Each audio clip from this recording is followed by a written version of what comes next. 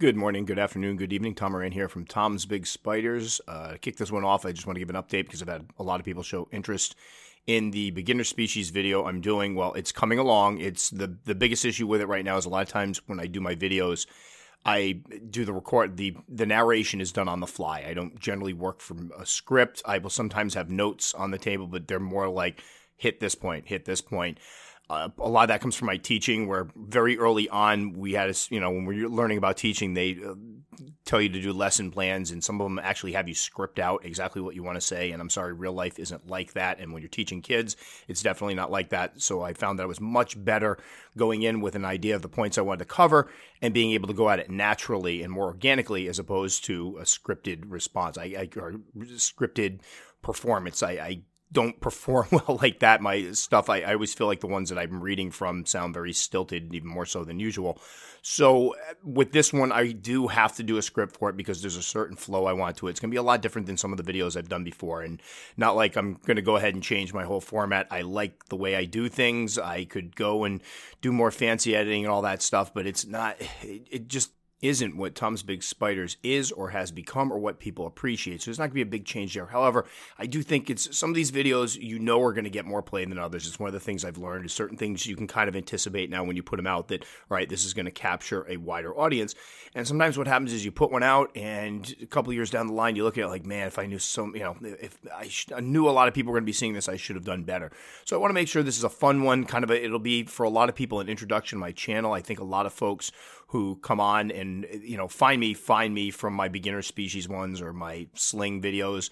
And it wouldn't hurt to spice things up a little bit. So I'm not going crazy, but I do have a flow to it I want. I want it to be a little more fun than some of the other stuff I've done to kind of, again, these are people coming in for the first time that might not have watched any videos before about tarantulas. So we want to give them a good look. So anyway, I think right now the actual written portion of it is around 3,000 words, and I still have 6 species left.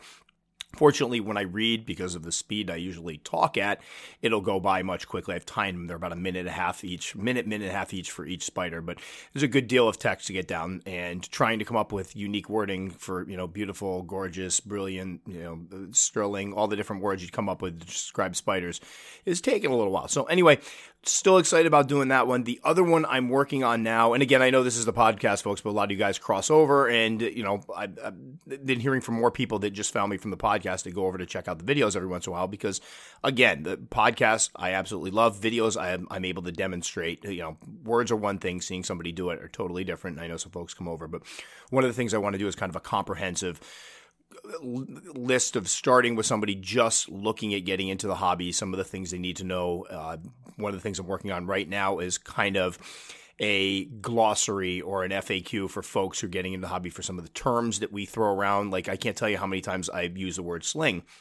I'm so used to doing it. It's a slang term. It's kind of a nonsense term because it's based off of spiderling, which is something we kind of use for the hobby to address the babies. And folks will come on and go, that's great. This is awesome. So can you please tell me what a sling is?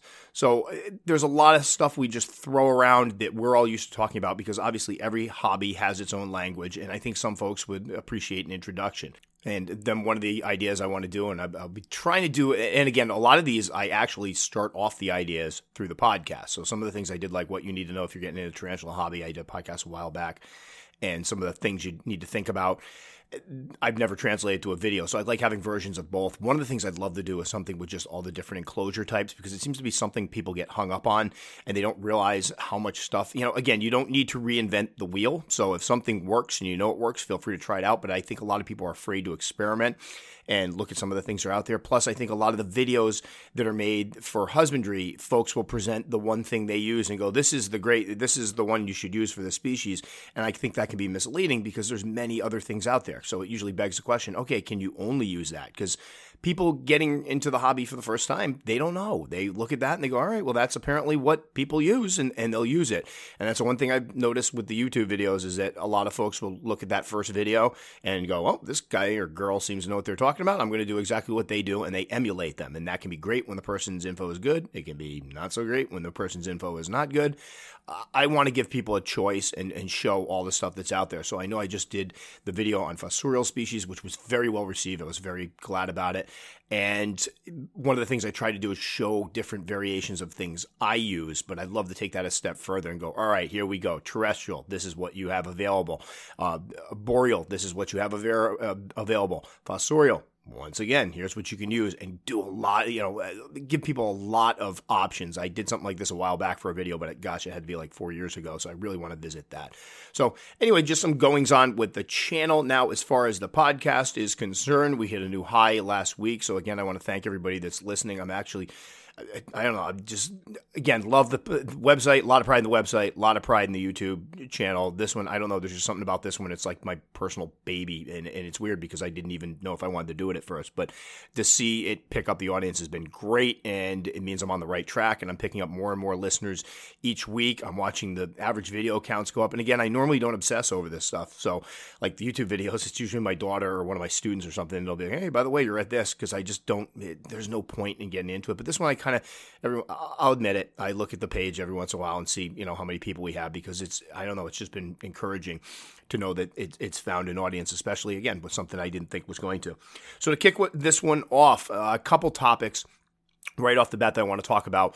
One, it came up recently talking to a buddy of mine about, I won't get into the actual situation, but we started talking about the fact that it's a hobby is incredibly addictive. Everybody will tell you that. And a lot of us find ourselves going from having just a couple tarantulas to next thing you know it, we have a whole shelf to several shelves to, in some cases, an entire room full of them.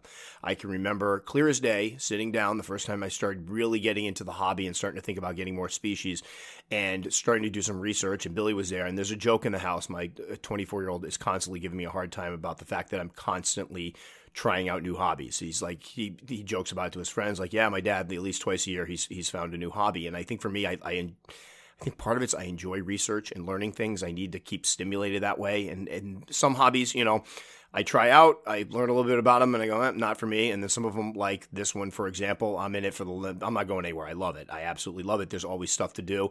So one of the things I was doing was sitting down, and Billy's like, oh, here we go, a new hobby. This is going to turn into something huge. I'm like, no. Well, then after several hours of just researching some of the species that were out there, finding out that you could buy them online, because again, I'm in a state where we can't sell them in pet stores or in public venues.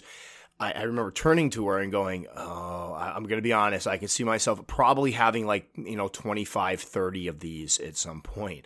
And I think right now I'm at, oh boy, maybe 200, 100, 180. I generally don't go and count, and I have a lot of males, so the population is going to be going down. But it obviously blew up larger than that. And it blew up fairly quickly for me, where it was like I picked up 2 slings, and I picked up some more slings, I picked up a couple of adults.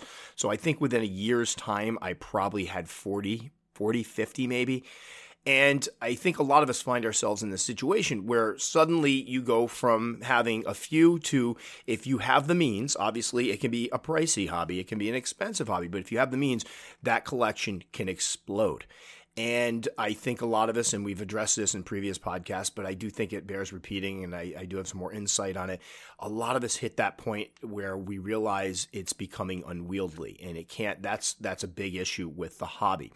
So I think it's important. I was talking with a buddy of mine, Lewis, about just a situation where something unfortunate happened, and I'm not going to get into the whole meat of it, but we're talking about the fact that we're very careful.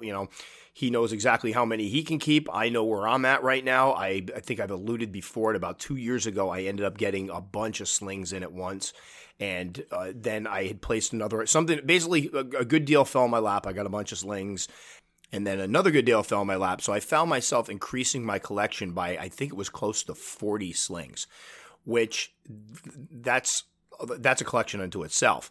And I remember unpacking them and we were doing the rehousings for the second batch. And that was the first time I started getting anxiety. And for me, it's important for me that my tarantulas remain that happy place, for lack of a better term, that sanctuary, that place where I can, when I'm working with them, I'm relaxing. I can't ever have them turn into something that's a stressor. Like, I have enough stress in my life right now. I'm back to school. It's going to be a heck of a year, and I need them to be something I go home to and like, you know what? I'm stressed out tonight. I'm going to, feed some tarantulas. I'm going to, videotape a couple tarantulas or whatever. And it's very important that that never turned into a stressor. And I think there was a point where I was getting those in where I was starting to freak out. And then I was obsessing. I was having nightmares that one reoccurring nightmare I have where it's kind of my subconscious way of telling me that I'm worried about that I'm not spending enough time with my animals, is that I go into the transfer room and find something that's been dead for months and I didn't know about it. And I get this one, different variations of it. Sometimes I had one where we found a whole basement and I walked down the basement and there was all animals there that I'd forgotten about for like a year. And obviously they were all dead. And this is like my subconscious telling me you're stressing over the fact you don't feel like you have enough time to take care of these animals correctly. So there was a period there where I started kind of downsizing a little bit and I wouldn't take it. I had some great offers. I had people that wanted to send me stuff. I had, a couple things came in at Fear Not that I really, really wanted. And a couple of them were like Dream Spiders. I'm like, you know what? I don't have the room for this right now. I got to wait until some of these mature so I can get them into adult enclosures so I can make some more room. And so I can make sure that I have enough time to properly, administer to the entire collection. So I think a lot of us find where that point is. And I think that's important. And again, I'm not going to go into the big, I did kind of address the whole thing before, but it's that point where you start, if your hobby and your tarantula keeping hobby starts to become stressful because you don't feel like you can find enough time, it's time to slow down for a bit. And sometimes, life changes, for example. For me, it's not, and I know there's probably people out there rolling your eyes like you're a teacher, how bad can it be? And I'm not going to get into that whole thing, but just know that, sometimes when you're a teacher, you're teaching, say, ninth grade English and you have the same material, you have all your materials, if you've done it for a while, you have all your assignments and maybe you're tweaking the order, maybe you're going to add a couple things in, but overall, everything you could possibly do is pretty much ready. It's just a matter of tweaking. Unfortunately, I have a position where sometimes they tell you, I don't know, a week after school starts that you're going to be teaching something you've never taught before. So now you're looking at a situation where you don't have the materials, you don't have the confidence of having done this before, because I've taught some classes so much I could show up literally asleep and then do, I think, a pretty good job. So that's like a tweak that I have to face every year, and that means more time spent at home working and less time working with my animals. So sometimes things happen, people take on more hours at work, there's a situation where somebody has to take on different hours, and obviously that's unavoidable, and that's one of the pitfalls, we sometimes walk into with the tarantula hobby is life interrupts. I've had people apologize before, like, oh my gosh, I had somebody email me and they just got back to me like 2 weeks later and they're like, I'm so sorry. I didn't mean to. I had this, and this. Like, you don't need to apologize. Life happened. That's fine. If you got back to me, great. If you didn't, I assume something got in the way of it. I didn't take any, wasn't sitting here going, this jerk didn't get back to me. It happens. And I hope people respect when sometimes it happens with me. For example, Facebook right now, I haven't been as great on Facebook because I've been trying to find the time to get everything else done. So there's situations that arise that unfortunately leave keepers feeling guilty because they don't have the time to give to their animals. And I think that the best advice I can give is if it's going to be a short-term thing or something that you're going to be able to get over quickly, then by all means, figure out a system that you can get it, make sure they're taken care of well, and do the best you can until the situation changes. I mean, as long as I think a lot of us, it comes down to we obsess over certain. Like for me, I'm in there with a flashlight every night, and I think a lot of people do this. They're in there checking around, but you're not opening every single cage every single day for the majority of us. The people that are generally opening every single cage every single day are the ones that have just purchased their first few, and they're still obsessing over it.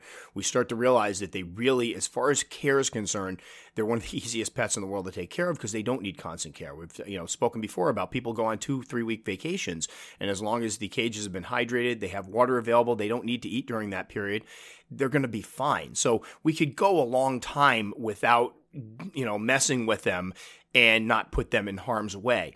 However, I think a lot of us, we start to develop our own personal schedules for it, and that's where it can start to prey on your anxiety a bit is when you're used to doing things like, for me, it's every week. Every week at some point I open those cages, I check every one of them out, I add water, I clean boluses, I feed them if they need it, whatever it may be. And then sometimes, some of my adults, it goes every 2 weeks, but I do open the cages up every week to make sure everything's okay. 2 weeks for the feeding, but I'll open the cages up. When I saw that start to get I remember the first time it was like I went through a whole week and I had only done about half my tarantulas and I was starting to freak out. Now, that's my own private schedule. Did I really need to check on them all? No, but I think you have to set your own standard of care. You have to figure out what you're comfortable with doing. I just spoke to a guy who said, generally he feeds his adult. He's got a bunch of adults. He feeds them once a month. He checks on them all the time, but he feeds them once a month. That works for him. So the idea is if it's your own personal schedule that's getting messed up, then take a step back, reevaluate. Is it really need to panic? Can your schedule be adjusted? Can it be, every 2 weeks that you're doing the feedings? Can you just go through with a flashlight every night and check them out, make sure everything's okay? Do you have to open them up all the time? I think that's something you really need to visit. Now, if it comes down to the fact that you're just not able to give them the time they need. So for example, if you go into your tarantula room and realize that something's been dead for several weeks and you didn't notice it, that's probably a point where you need to have a sit down with yourself and try to figure out if you're doing the right thing by these animals. And I have heard instances, and some of them are, I don't want to say excusable, but I have been privy to situations where it's like the person felt extremely, extremely bad about it, and it was an honest to God mistake. But if it's neglect, if it's the thing's been sitting there and I didn't even bother to check on it in the last 3 weeks, and now I just realize it's decomposing and been dead for a while, that's an issue. That's a point where you need to kind of go, all right, something's got to change. Either you need to find more time for your hobby or you need to downsize a bit. And I have spoken to people that are like, a keeper emailed and unfortunately they're trying to give some stuff away, and I don't have the room for it myself right now, and I have like a wish list that I'm dying to get to that's on hold until I make some more room. And they're like, I realized that I love the hobby. I still want to be in the hobby, but I got too many too fast. And now they're starting to grow up, because I think that's a big issue that people have is they pick up slings and they take up a little tiny area. Well, some of these species grow quickly. Next thing you know it, your little tiny vial is now a big 5-gallon container. And if you've bought 20 of those slings, now that's 20 5-gallon containers, which is a lot of room. So for people that have their own room for the tarantulas, maybe not a big deal. For someone that was keeping them in the bedroom or some shelves on the living room, now we have a problem. Now we have spouses getting upset because their tarantulas are invading the entire living room. That can be an issue. So that's a spot that we kind of run into problems with.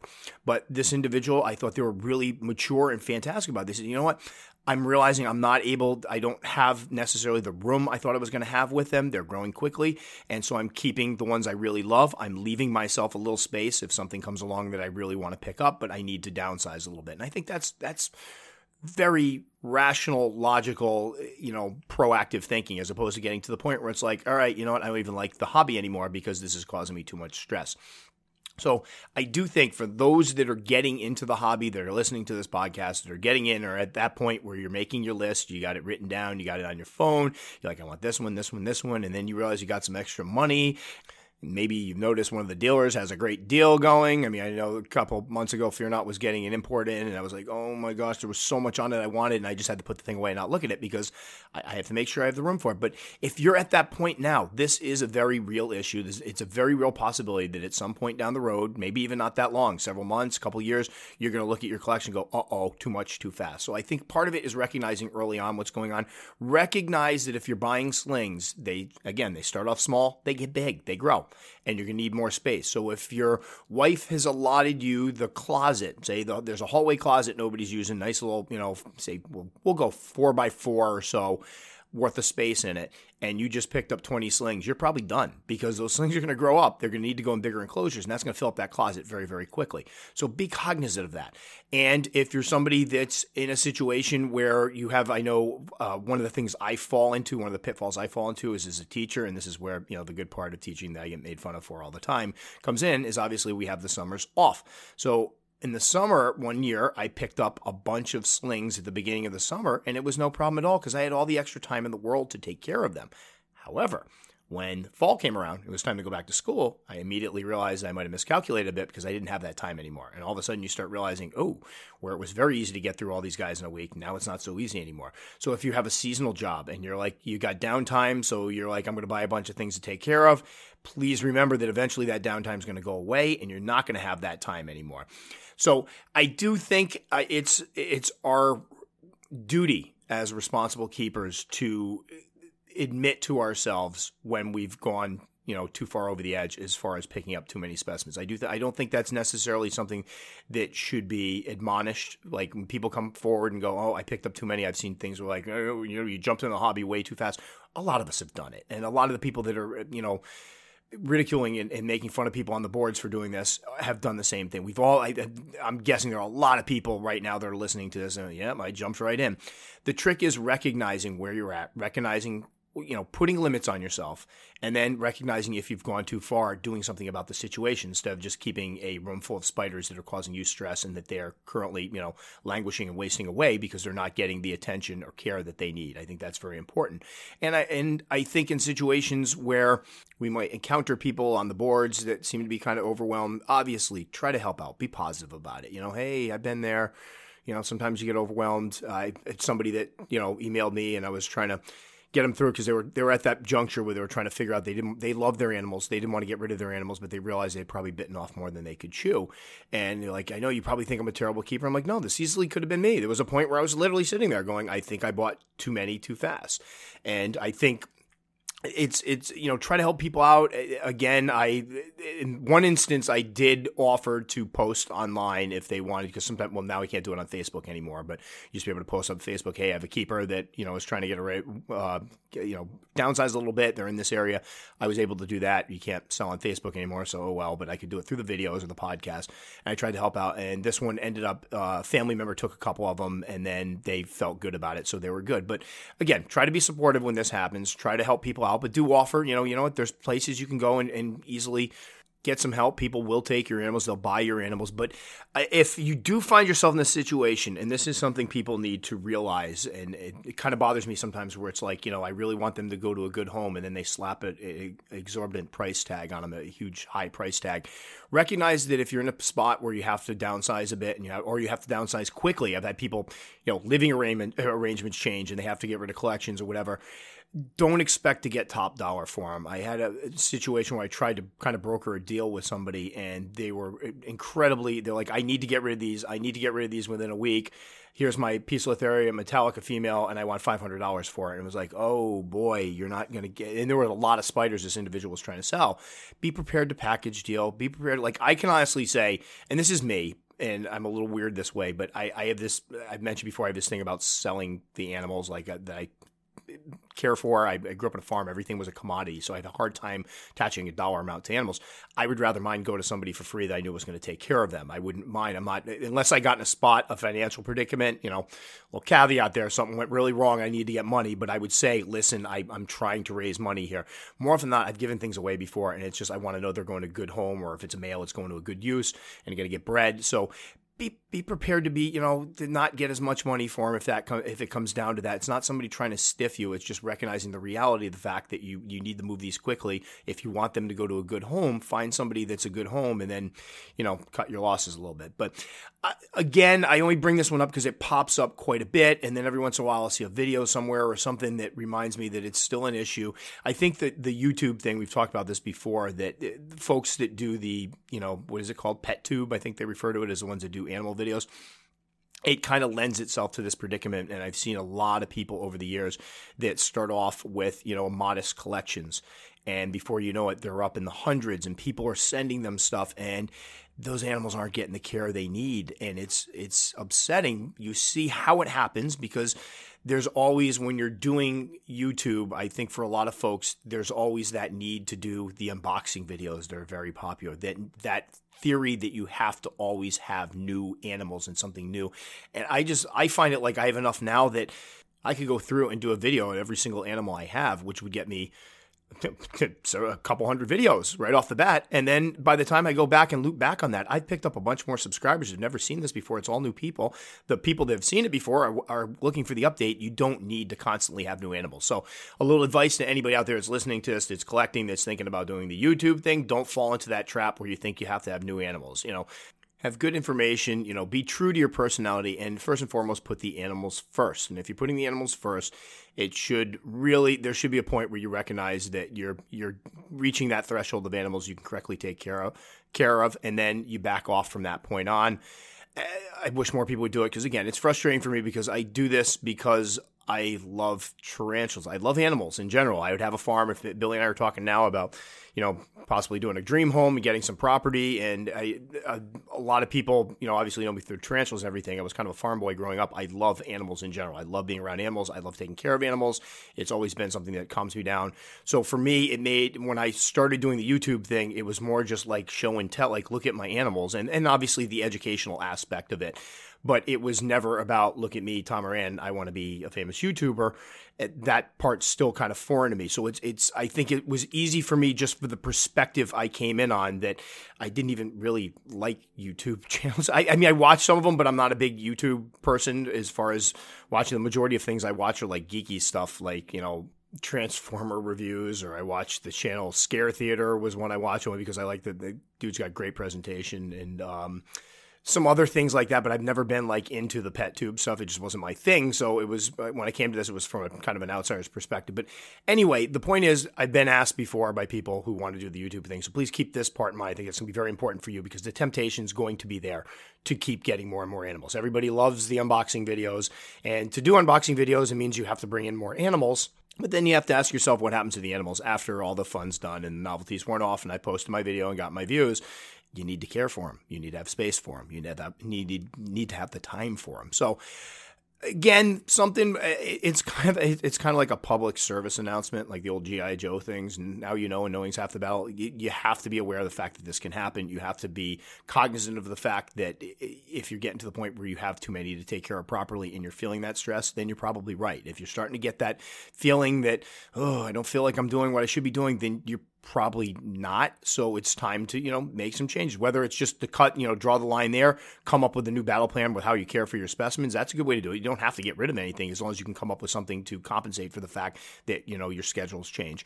But if it gets to a point where it's going to be a long-term thing and you don't think you're going to be able to take care of them all, be ready to get rid of some. Be ready to, either sell them or, pass them off to friends. I've had some people like come over, like my kids' friends and stuff. Like I've had things that extra specimens that I didn't need and they've come over and I've given them away to people.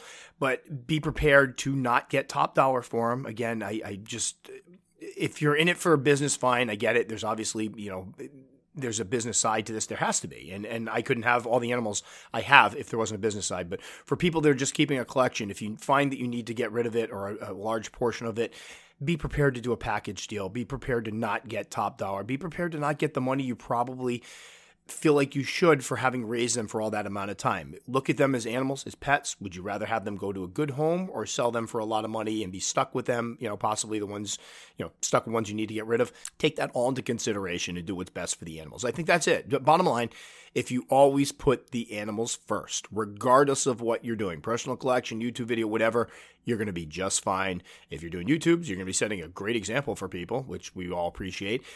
Yourself, you're going to be able to sleep at night. That's what it comes down to. So anyway, I know I've kind of covered that before, but I think it bears repeating. And for our next topic for today, I was recently talking to a buddy of mine, Dan Pompili, who we've chatted for quite a while through YouTube and through email. And Dan, if you're listening to this right now, and the missus is there, either apologize in advance to her or usher her out of the room. I'm just kidding. I don't know. I know I answered an email once and it was about somebody's spouse.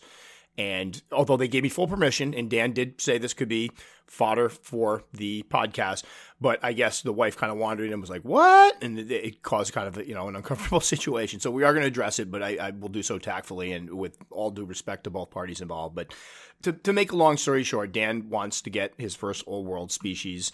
And unfortunately, one of the deals he made before he started out, Dan, am I like airing out your whole laundry here? I feel bad, but I feel like I have to give the backstory to this, so hopefully you don't mind. We'll call him Dan P now, so I won't say your name again. But he really wanted an H. pulchripes. I just did a video on it. They're amazing spiders. I talk about a lot how I do think they make good beginner old world species. Dan's obviously got some experience in the hobby. Unfortunately, when he originally started, the hobby, his wife, who is not as into tarantulas, and we did a whole podcast on how to try to convince your spouse or significant other or parent that you should be able to get these.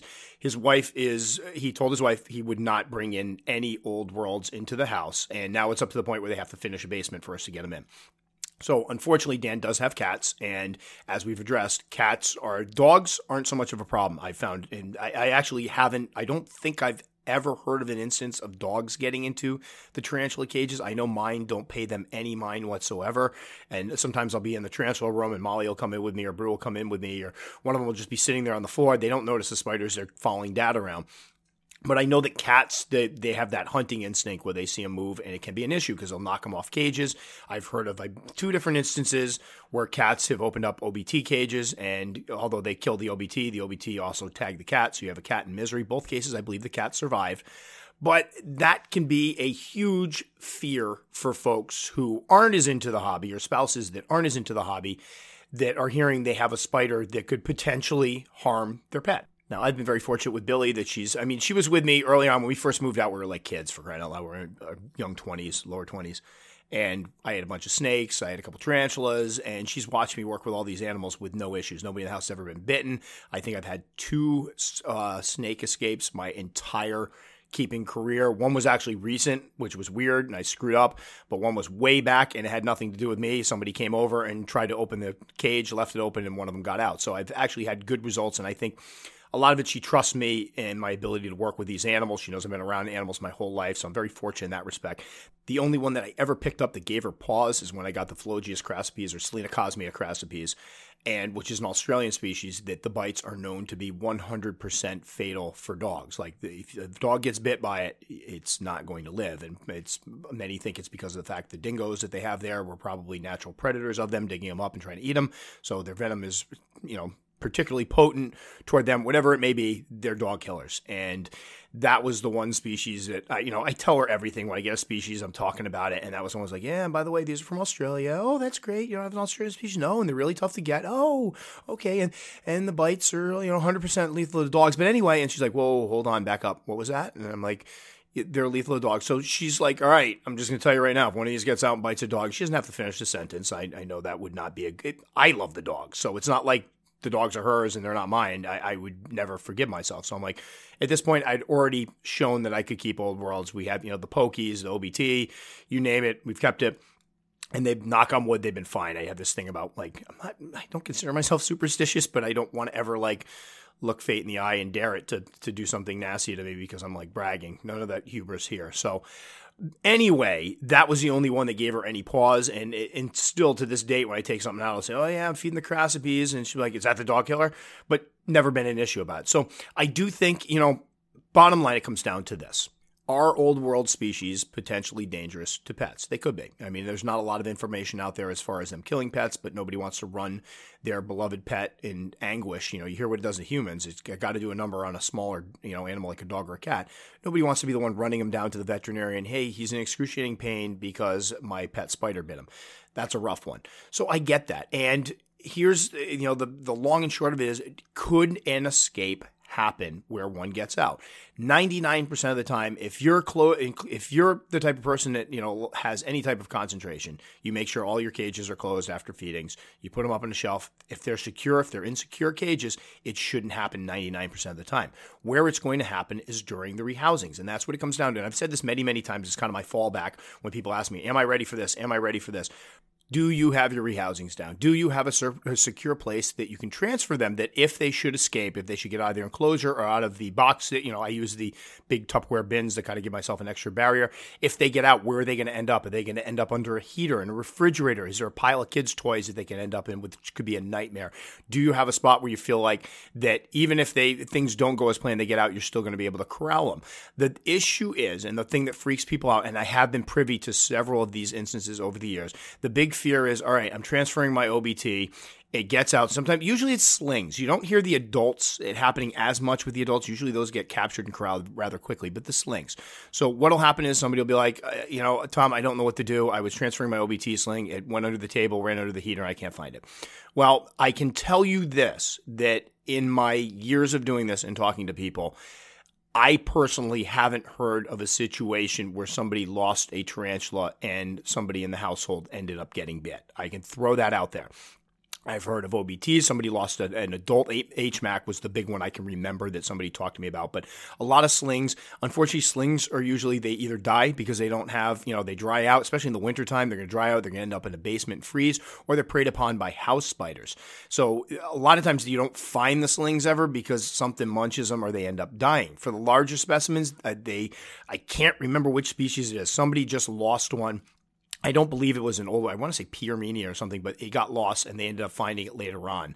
But the thing is, more often than not, when they get lost, you just don't find them anywhere. They're not going to come out and attack you. And when you come into say there's one in a room, say I'm looking at my living room right now and I have the TV, I have the couches.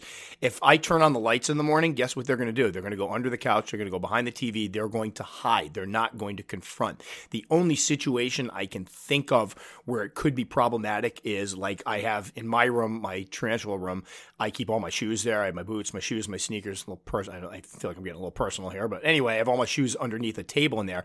And the one thing I thought is if one got out, it could end up hiding in one of those shoes. And then you have an issue because you stick your foot in, you squish it, and it is going to bite you.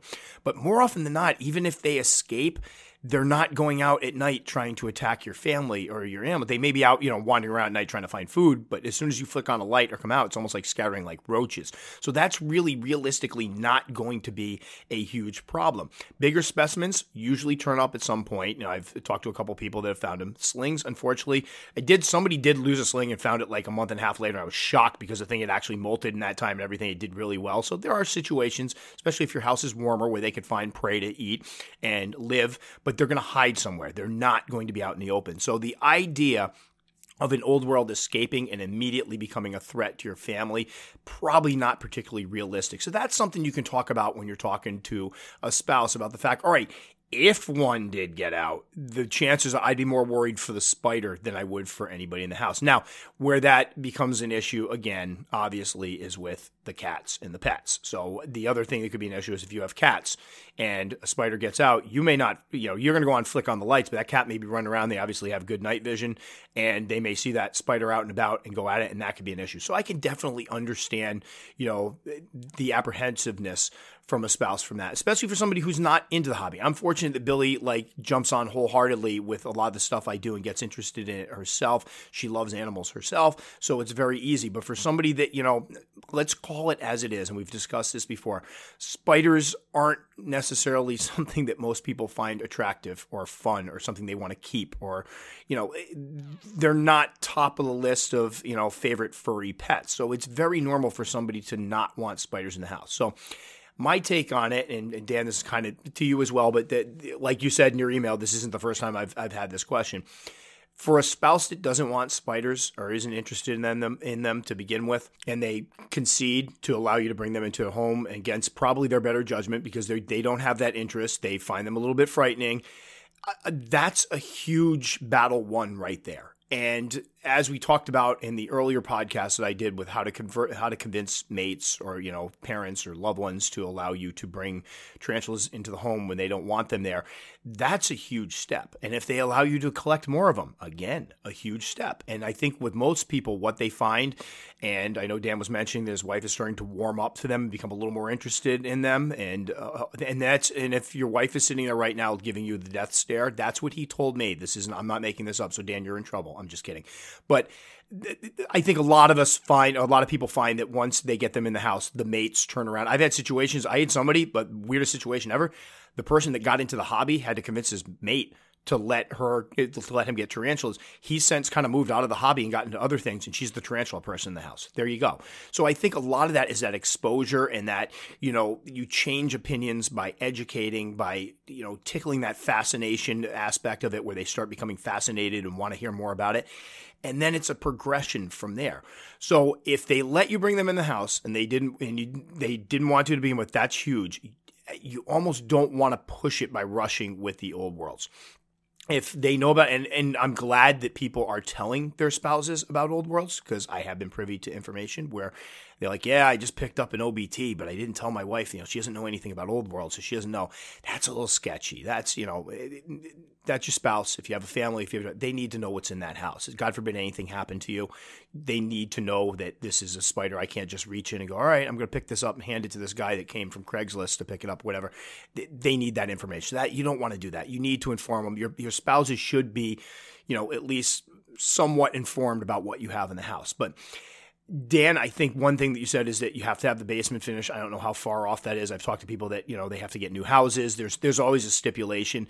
And I think it's from my end, it sounds like a fair one. I get that you really want one right now, but it sounds like that she's open-minded enough to start liking the ones you have, or at least being interested in the ones you have. It's just going to take some time to convince her that the whole home is not going to be in danger if you go to Old Worlds. And again, you can point to the fact that if the worst case scenario is one gets out. That's what everybody's afraid of. What if one gets out?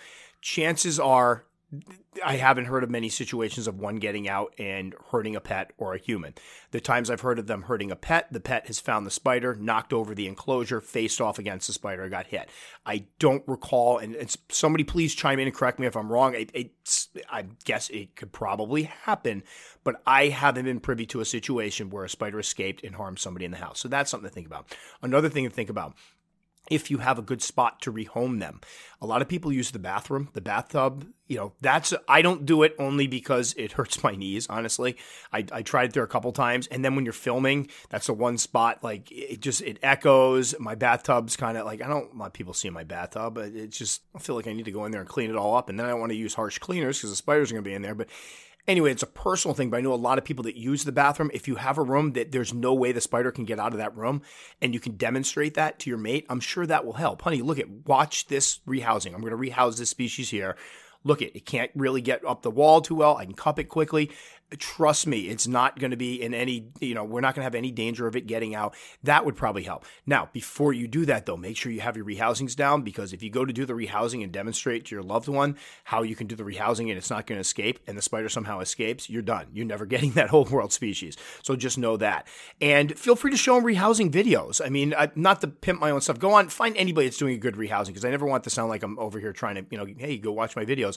But I do a lot of rehousings. I'm about to post one up of a Chilobrachys species, Electric Blue. And one of the reasons I did this one is I had so many people coming on to my Chilobrachys videos going, these guys are nasty. They're threat positive, this and that. I've seen mine are total sweethearts. I got it right out, prodded it right out gently in the bum. It went in a catch cup. I put it in the other enclosure, and it poor thing sat there all scrunched up in a stress pose, not doing anything. So show them some of those videos. This is how easy you can get them over. You can pick any of my rehousing videos with any of my Old Worlds. I don't think I've had a single escape. I don't know if I've had any threat poses from my Old Worlds. That would probably help. Go out, find other, and again, don't just take my videos. Go out, find other videos. Show them those. Just, hey, honey, and don't pressure. I will tell you the big issue that I found with folks who are trying to either get them to let them have tarantulas in the house or make the switch to Old Worlds is they push too hard, too fast. If you kind of do all right, this is it, can I please have them? And they say no, good enough. Take some time back. And I know it's tough and it's easy. And I will admit freely, it's easy for me to say, because I could have grabbed anything I want. I remember when I got my OBT explaining to Billy about it. And she's like, well, if you think you're ready for it, that's fine. She didn't second guess me at all. So I'm very fortunate in that respect. But the trick is, if you start making it an area of contention, it's not going to help anybody in the house. They're going to be upset that you're bringing it up again. You're going to be upset because you're being denied something that you really feel ready for and that you'd love to keep. Nobody wins in that. So the trick is to just kind of forge ahead, maybe pick up some more, if you're not allowed to pick, the funny thing is you're not allowed to pick up Old Worlds, right? The Psalmopoeus species or Tapinocenius species, I find, are more difficult than the Old Worlds in some respects to rehouse. So obviously the bites aren't as bad, and we talked about earlier about why I won't recommend Old Worlds on a beginner's list. It comes down to the potential of that bite. You have to keep that in mind. But if you've got those species, start doing some of those. Rehouse those. Get your rehousings done with the faster ones, and then allow your spouse to see that. Look, this is one of the Tom's Big Spiders said, Tom Moran said, this is one of the tougher ones to do, and I just did it no problem. The idea is building confidence, and I think the idea is going to be showing them that in many respects, the biggest difference between Old Worlds and New Worlds is that potential for a bite, because I have Old Worlds that behave much, much better than my New World counterparts. I can say that with a lot of them. I actually get more fuss from New Worlds rehousing them than my old world species. And this has been pretty consistent for years. Not saying they don't have the potential to get riled up, threat pose, bolt, and deliver a nasty bite, because that's always there. But from my own personal experience, I don't get as now it's like when I'm like rehousing, say, for Phormictopus. Actually, my Phormictopus are pretty well behaved. I'm trying to think of the last thing I think the last one I got a threat pose off that I rehoused was my Brachypelma hammeri was the last one that gave me a threat pose when rehousing, and that's obviously one that's considered to be one of the best beginner species. My old worlds that I dig up, I never have an issue with. My Poecilotheria, knock on wood, because I have a bunch of adults I have to rehouse, but usually no issues there. So the point of this is try to be patient. There's nothing to be gained by pushing it. And again, I don't want to, make it seem like I don't understand how I'm the type of person that if I want something, I want it now. And luckily, I have a wife who's more fiscally responsible than I am that kind of puts the kibosh on it. And that's always the way our relationship is working. It works awesome.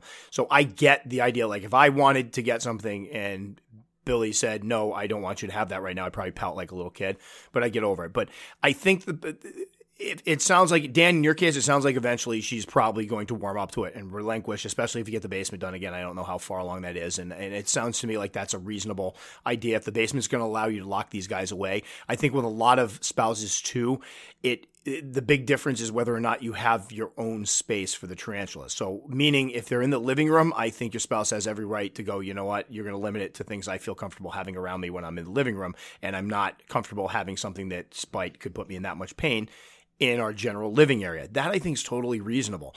However, for people that have a spot that they know they can keep them in and lock them away and not have kids or pets get to them, that makes a lot of sense to me. And I think that's pretty reasonable. And Dan, you probably want to hit me right now, but it's just my thought process, not knowing, again, if this basement's like my dream house right now, that's probably a long ways off. I get how that could seem like a long ways to wait, but I think that in a case where the spouses have shown that they can give, that they can work with you, the trick is to just wait it out and not push it and not turn it into, something where you guys are in marriage counseling with, what's your problem? Well, she doesn't fulfill my needs. What are your needs? I want old world tarantulas.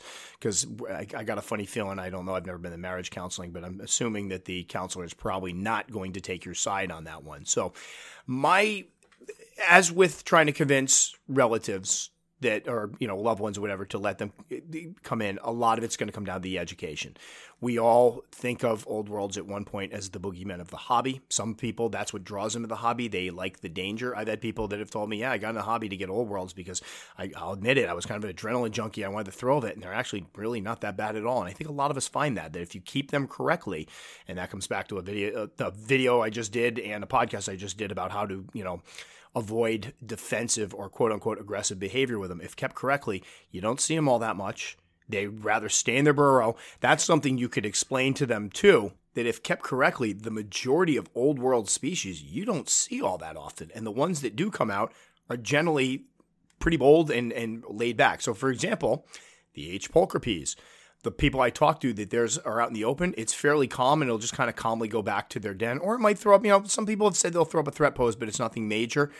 That's not a spider that's going to bolt. If given room to burrow and to create a burrow and a hide, it's going to go into that hide when confronted. So that's something to explain. So again, it comes down to that education. And I am I'll throw this out there too, because I've actually done it twice and with good results. I think both cases it worked out. I've actually emailed and corresponded with spouses before because they want to talk to somebody that supposedly knows about them. I will not use the expert term because I don't believe in it and I'm not an expert, but I do think I have some experience with them and enough to be able to say, all right, this is what you can expect. This is what will happen. But I've spoken to spouses before and both cases it went really well and they thanked me. And in both cases it turned out with in one case it was the husband that had to be convinced. And in one case it was the girlfriend, I think. And in both instances, they were able to get the things and things went fine. So that's always out there. I'll extend that invitation to anybody that needs it. But when trying to convince a spouse to get an old world, what needs to happen is they need to first get over the fear or apprehension of just having spiders in general. That needs to happen right off the bat. Once they're comfortable, and again, majority of spouses or loved ones, once they see you work with them, see how happy it makes you, they start asking the questions, they get a little more interested, maybe learn a scientific name or two. That's the point where they're kind of sucked in and realizing they're not that bad. Then you start educating them on the old world. So, all right, the only difference is that venom. Yes, they are known for being a little bit more defensive, a little bit more skittish, Obviously, the potential for the bite is, excruciating pain, something nobody wants.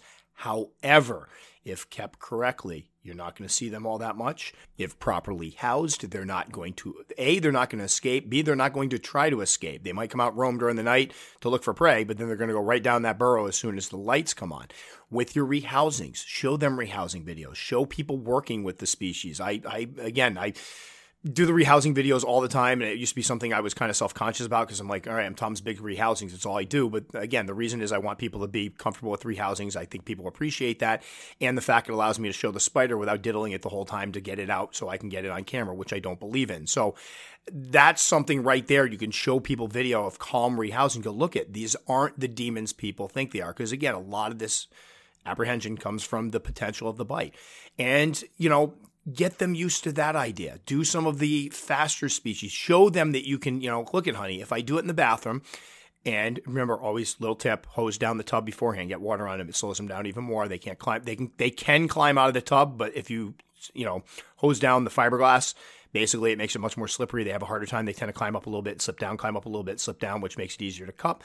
Show them, look at, here it is. Let it out. Take one of them, show that it can't get up get up the side of the tub. Cup it, show them that, look at, I got this down pat. The trick is it's going to take time. It's going to take trust on their part because they're trusting you right out, flat out. They're trusting you that you're going to be able to keep this potentially dangerous animal in your home and not have it harm, you, your children, your pets. That's a lot of trust right there. And it's easy for me because I'm the one into the hobby to say that, but if I'm able to put myself in the mind of somebody else that's not into the hobby, that has to, their husband or wife or girlfriend or boyfriend, whatever it may be, wants to bring one in their home, that's a tough thing to get over because they're wild animals and they have the potential to hurt us. And that's something we always need to keep in the back of our minds. We love them. We're not afraid of them. We know how to work with them. They're not a threat to us. Flat out. Anybody that's good at keeping, that has their rehousings down, that has their husbandry down, that has worked with spiders, they should not be a threat to us. A bite should not be inevitable. It should be completely avoidable. We know that. They don't. So it's convincing them and showing them. And a lot of it, again, it involves reaching out and showing other people that have kept them safe. People don't show videos of the things escaping. I had somebody that tried to show their wife the one of the OBT. There's an infamous one out there. I think it's a couple kids, and the OBT is just flying all over this room, and they're trying to cup it, and it's running all out. And he's like, yeah, I showed him this one to show. Look at it. It never bit them. And I'm like, that is the wrong one to show because that shows exactly how fast they could be. And at any point, those kids could have been bit. So show them the calm ones. Again, I do a lot of the calm ones. They just pick them up. They're kind of boring for people that come and want to see, the videos with the Benny Hill music kicks in, the spiders all over the place. I don't offer that.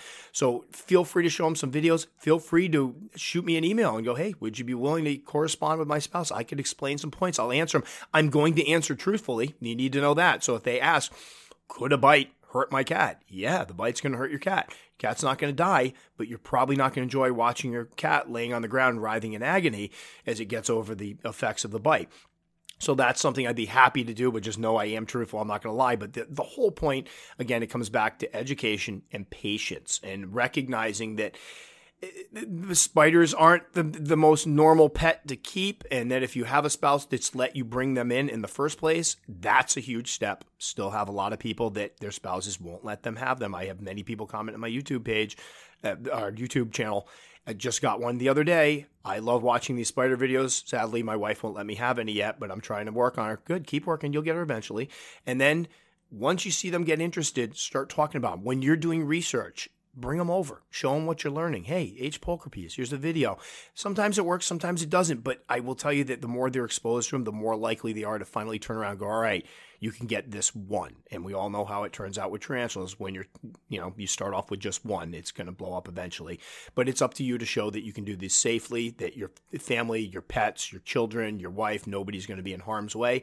And it's kind of like the burden is on you to prove that. And I don't blame them at all for being worried about it because it's a natural worry. I did the same thing when I first started getting my old worlds. I started questioning myself. I had people, every once in a while people email me, don't you worry about it? I don't anymore because I've got the experience and realized they're really not that difficult to keep. But there was a point where I was worried about it, so I can certainly appreciate that a spouse would worry about it. So, Dan, that was a really long-winded answer. I hope it helps out, but I don't think there's a simple cut and dry solution. I do think that, honestly, I would be shocked from just what you've shared with me if Mrs. Pompili doesn't eventually, give in and allow you to get one somewhere down the line. But I do think, obviously, she's shown herself open to it. You've got the spiders in the house. I do think at some point you'll get one, but it may take a little while. It may, be something that it's, you have to watch a couple of these guys go for sale and not be able to pick them up. But it sounds like you'll get there eventually, which is good. And then it's, the responsibility is yours to make sure she doesn't regret it. And if she's sitting right next to you listening to this with you, hello.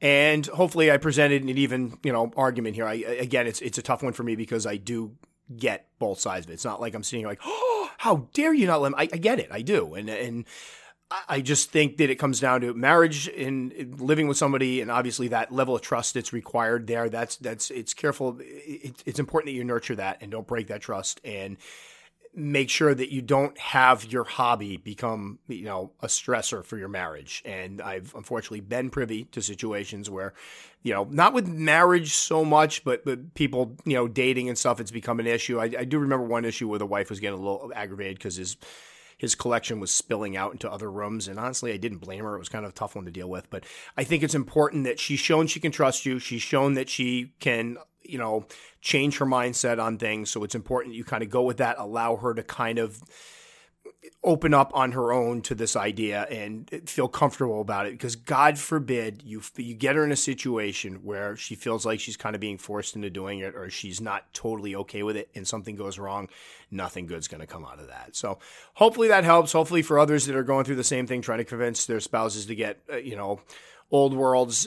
Again, there's no quick solution. I'm not a marriage counselor. I don't know how you guys' marriages work, and I don't want to be giving advice that it's going to get somebody in a fight with their spouse. But my big thing is thinking if the spouse lets you have tarantulas in the first place, and they've probably warmed up to them, eventually they will warm up to the idea of letting you have maybe one old world to start off. And then if you do well with that, I'm sure it'll open up to other old worlds. That's the trick. But it's patience. It's patience for you.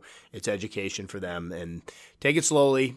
Don't end up with hard feelings, and don't end up with, in marriage counseling, trying to explain to the marriage counselor that your wife is mad at you because your tarantula got out and bit your cat.